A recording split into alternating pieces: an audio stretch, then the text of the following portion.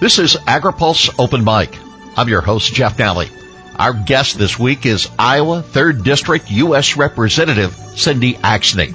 AgriPulse Open Mic is brought to you by Syngenta. Syngenta's ambition is to care for the planet and to help safely feed the world. AgriPulse Open Mic continues with Iowa Congresswoman Cindy Axne next. AgriPulse Open Mic is brought to you by Syngenta. Syngenta's ambition is to help safely feed the world while taking care of the planet. Syngenta's working to improve the sustainability, quality, and safety of agriculture with world-class science and innovative crop solutions. Learn more at Syngenta.com. This is AgriPulse Open Mic. Supply chain issues, input prices, cattle price discovery, and energy are all top-of-mind topics for Iowa farmers and Representative Cindy Axne. The 3rd District Representative says farmers are struggling to secure resources with planting season rapidly approaching. They're a concern for all of the folks across Iowa, whether it's our farmers who, need to make sure that they've got the inputs and the ability to get their goods to market too. I just talked to a farmer the other day she had to take her load back twice because they couldn't get a truck to take it out, to get it to the rails and to get it, out of the country. So, we've got farmers who are being disrupted on a regular basis, but I got to say too, the average everyday person, we've got to make sure that the prices come down for folks, and that's due to a lot of these supply chain issues, and we've got to make sure that we've got a chance to get people back to work, which is another problem we're still facing. We've got low unemployment across the country, but we're missing a lot of workers, and that's internationally as well. So it's on the minds of everybody. It's on the minds out here, and as a matter of fact, I'm part of inflation task force to address this head on, and had the first meeting yesterday, literally meeting with think tanks and other members and folks who understand the economics around this to determine our best course of action to as quickly as possible move us out of this, which we are doing, but to also look at long-term impact and make sure that we don't face this type of issue again. So if farmers in Iowa and across the country are going to be successful with big crops, those crops have to be fed. Unfortunately, Russia is only one piece of what has proven to be a perfect storm in terms of higher fertilizer prices. Is there anything that Washington can do, especially at this date? Absolutely, and it's why I took the lead and with a representative from Kansas and 70, I think, bipartisan and bicameral members to urge the International Trade Commission to remove some harmful trade duties on fertilizer imports. I know you know as well as I do that if the expectations that folks are seeing where the prices could spike so high, our producers are going to be losing money.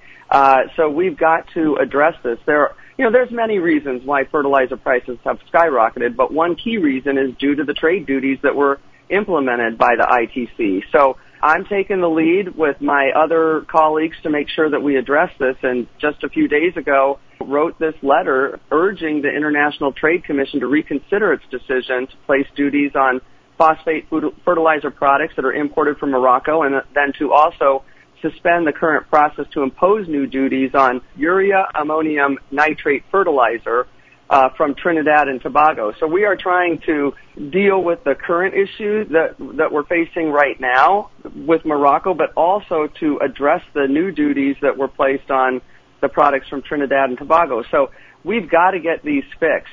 When things change, we've got to adapt. And so it's time to adapt, and we are asking the Trade Commission to hear us. I know our corn growers are particularly affected. I've heard farmers say they may be planting less just because they can't afford it. So we have got to get this taken care of, and I'm hopeful that the ITC will listen to the concerns expressed by a large group of members, bipartisan members, and reconsider and suspend these trade duties that have contributed to this. We've got to at least step in where we have the control. Congresswoman, thoughts on the Russian invasion of Ukraine and the U.S. response, from the recent vote on most favored nation status to energy and other issues? Is our response appropriate, and is it enough? Well, this is obviously a very tough situation for our country and for our NATO allies. in how we best help Ukraine, its citizens, and its government defend itself against Russia's unprovoked attack, and now on citizens. Absolutely unacceptable what's happening right now. To see I was just in a briefing the other day. President Zelensky, spoke with us and then ran a video, of children just dying in the streets. So I'll tell you what, we know that this is a really, really tough situation. We know that America is a superpower and we've got the opportunity to support our allies. We're also members of NATO, and we have to work with our NATO partners to ensure that we're doing what we can without putting our country in harm's way, and possibly triggering, a larger scale war. So there's a lot to think about here. And so the role that we have with NATO really has to guide how the decisions that the president makes and that Congress makes, and ensuring that we address this proactively and in the best way.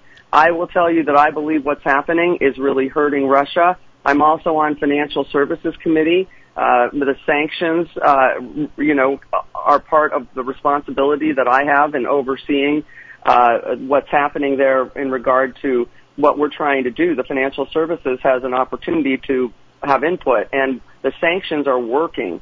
The sanctions are on the oligarchs. They are on the connections to those oligarchs. They are on the political, those that side with the government and the administration of Putin. We are trying to lock down their funding wherever you go. Access to the central bank, we have really strapped them from getting access to money. Now, here's the deal. They did a little stockpiling, of course, for funds before all of this so that they could have some backup. They obviously did not go into this aggressive war that they have created without understanding that they were going to be met with some harsh pushback. So they've done some stockpiling of funds to figure, to get them through things. But what I can tell you is they are starting to feel the impact of the sanctions. The ruble is worth barely anything right now. They're having trouble, getting products to their own citizens. So there's going to be, obviously grave concern from their citizens there. They can't get access to the funding that they need to shore up their, ammunition reserves and fix their equipment. So we're basically trying to essentially use time and use these really great mechanisms of sanctions, and of course massive support for the Ukraine army by supplying, the ammunition and things that they need there, and coordinating with Poland and other countries to make sure that they can defend themselves. So we are putting a lot of money there and support for them to be able to defend themselves. But I would tell you, I do believe that the sanctions are an incredibly important part of this. When you lock down financial opportunities for a country, you limit their ability to continue to move an agenda like this forward. It doesn't happen overnight, but it happens in some key ways that put strangleholds on them. And I think that we're seeing the results of that. So I'd say at this point, for where we are right now, and the opportunities that we have as the nation that we are and as a NATO ally, we're doing everything we can, and we're doing the right thing. The strength of the economy sometimes depends as much on the supply of energy and the price of energy. My question for you, are we making the most of the resources that we have, whether it's coal or renewable sources of corn and soybeans, domestic drilling and others? Are we doing everything that we can do using what we have as opposed to importing from what proves to be nations that don't see eye to eye with us? No, we're not, and you're absolutely correct.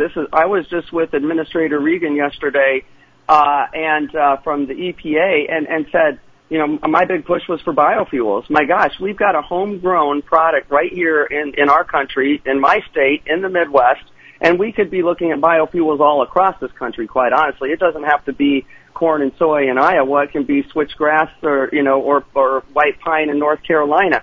We've got massive opportunity here to be creating our own energy, and we're not doing what we need to do. And I told the administrator yesterday, why are we not pushing E15 year-round across this country and automatically reducing our dependency on foreign oil? We have it. We're ready to go. We have been ready to ramp up. We are constantly ready to push this product out, and we have it here. So let's make that happen. So that's issue number one. Let's use our current biofuels, our ethanol in Iowa and other states to get a cheaper price at the pump, and get more fuel across this country. Secondly, we have fossil fuel companies right here in the United States who are not producing to their capacity. They are producing still at levels that they lower than what they were producing before the pandemic. At the highest, they were producing 1.3 million barrels per day less than what was being produced before the pandemic. They need to get back up to that.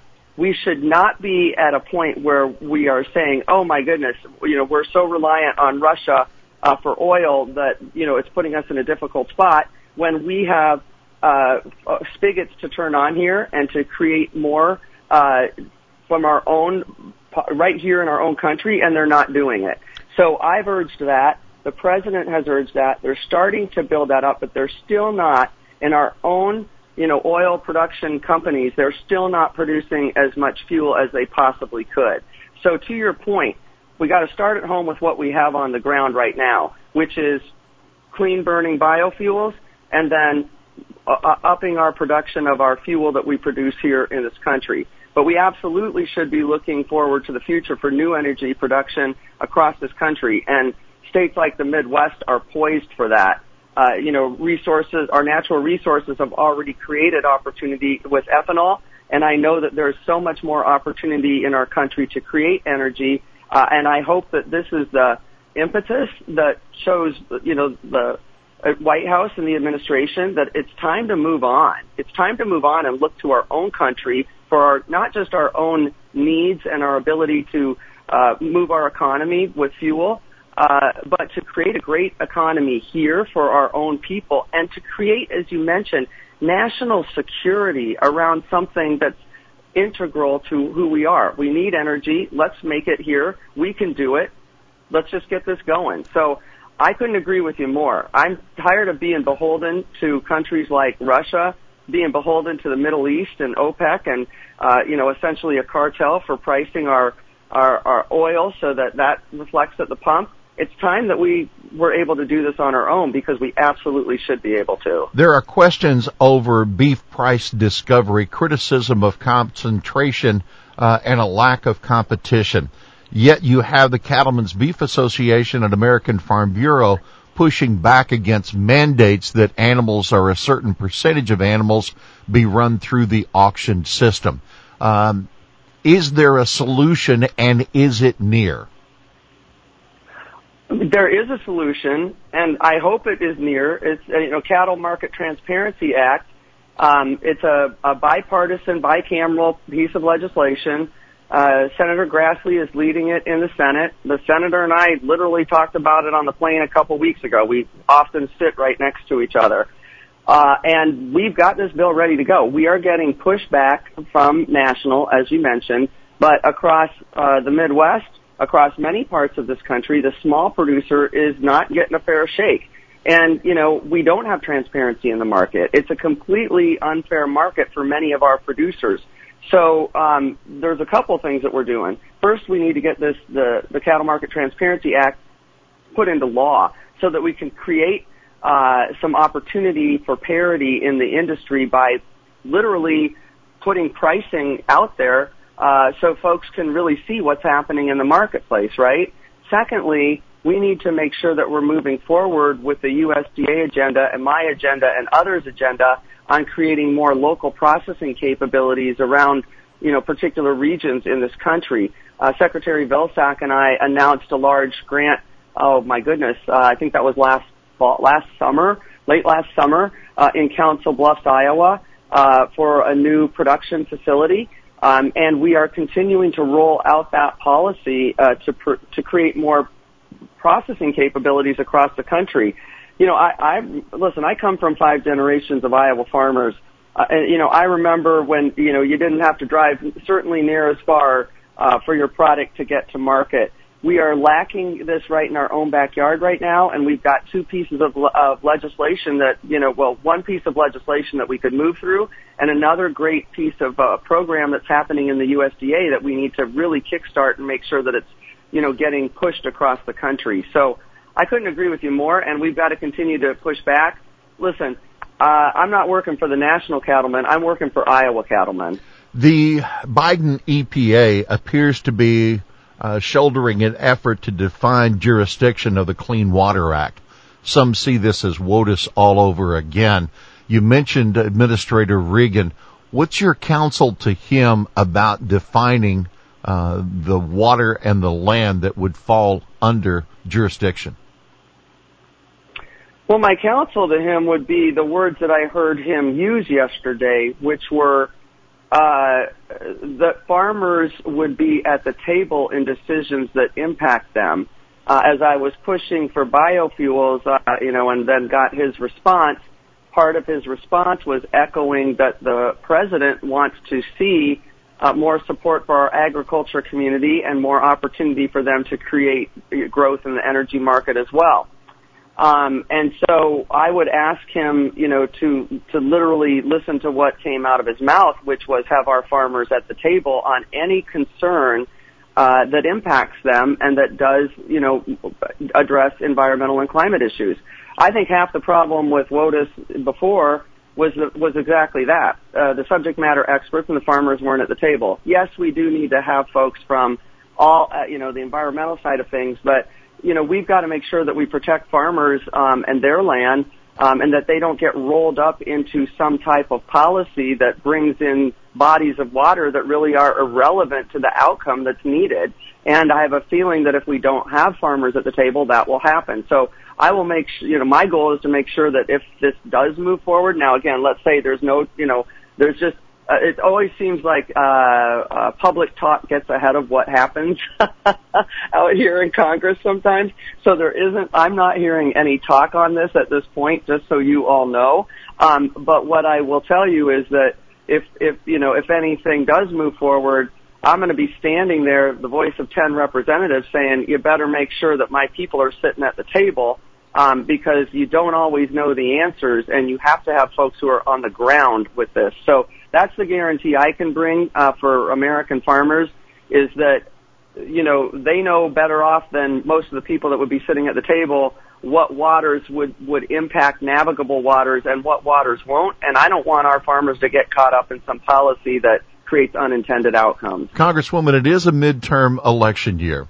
What statements might you say to voters to see them stay with your party, the party in control, as the best move for rural America and agriculture?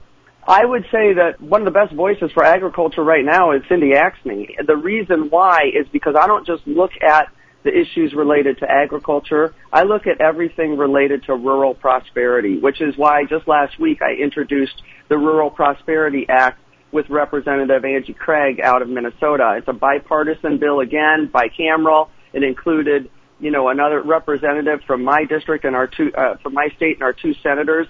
And what it does is it streamlines federal services for rural America to cut bureaucratic red tape by, for once, establishing an Office of Rural Prosperity, a permanent office in the White House, not relegating rural prosperity to just USDA or to, the Agriculture Committee and work that we might do there, literally raising up rural America to where it should be. And I have fought tooth and nail for the last several years to be the voice of 10 representatives coming out of a rural state because I knew it would take that much. I've established the Rural Reinvestment Task Force, and we are actively working on policy to push forward to help our rural communities with housing, with health care, with education, with economic development. That supports our farmers. I'm working on this Rural Prosperity Act, as I mentioned, so we could literally raise up the voice of rural where it should be, prominently within the White House. I have been a leader when it comes to things like our cattle markets, when it comes to anything that increases costs for our farmers, as you can see from the fertilizer bill. And as a fifth-generation Iowan whose mom grew up on a family farm, I was, the last of that family's generation to spend summers down there working on it and enjoying just the rural life. to me, this is not just the right thing to do, it's the smart thing to do, and it's personal to me. It is time that we address the issues of rural America, because rural America is the backbone of this country. And I hope that I get a chance to represent my state again, because when I do, I represent all people across this country who aren't getting the leg up like California and New York, big cities. I would ask your thoughts with regard to the omnibus spending package that would finish fiscal 22. Was everything in there that you hoped for, and is Build Back Better dead? Well, I'll tell you, listen, not everything was in there that I hoped for. There's certainly a lot of things that are impacting my district and our state that I would have liked to see more support for. But I think we came out with a pretty good package. And remember, we've got to do everything we can just to move agendas forward. It's a tough time out here right now from a bipartisan perspective. So I'm happy to get policy done. But we do have pieces of the Build Back Better agenda that I believe should become law. And I'm working hard to make that happen. Certainly energy production pieces that you kind of touched on earlier, because that could be massive economic growth for states like Iowa. I also think about programs that we need to invest in that have not made the cut. Child care is one of them, and so is housing. I was just out in my district in the current counties I represent, and then also on the campaign side meeting with folks in the new areas. I can't tell you how many times I've heard we need child care and we need housing. I haven't had one person tell me they can't get to work because a bridge is down, but I have dozens of people tell me they can't get a job because there's no child care. I have managers in manufacturing plants tell me that they can't find people because there's no child care. I have businesses that want to come in. I have a manufacturer that wants to come in and make 200 jobs, needs 70 houses in one part of my district, can't find anybody to build those houses because it's tough to build in rural America. So we have got to start passing some bills that help rural prosperity and child care and some housing in our communities across the country, and of course broadband, and so thrilled to see that in infrastructure. But those three things are so important to rural America, and I will continue to fight for those, because those should absolutely be part of the policy we get through this year. Congresswoman, we want to thank you for taking time to be with us on this edition of Open Mic. It is Open Mic, and today you've got the last word. Well, I'm grateful to be on here. Thanks for giving me the time. I'm glad to be a representative for states like Iowa. I have said for far too long that we have been overlooked for places on the coast and, quite honestly, big cities. Every ball bearing for every Ford Explorer made in Detroit is made in Iowa's 3rd District. So when I say rural America helps big cities, I mean it, because it's happening right now. And so I'm so grateful to be able to spread the word on your show, to make sure that folks are informed of the good work I am doing for rural America, because it's just such an important piece of who we are. I'm grateful that you have me on here to talk about these ag pieces, because it's so important for our country's prosperity. And I will continue to be a leader for our voices in Iowa and across the country for every single person who relies on the soil for their livelihood. So thank you so much for having me on it. Our thanks to Iowa 3rd District Representative Cindy Axne, our guest this week on Open Mic. AgriPulse Open Mic is brought to you by Syngenta. Syngenta's ambition is to care for the planet and help safely feed the world. For AgriPulse, I'm Chuck Alley.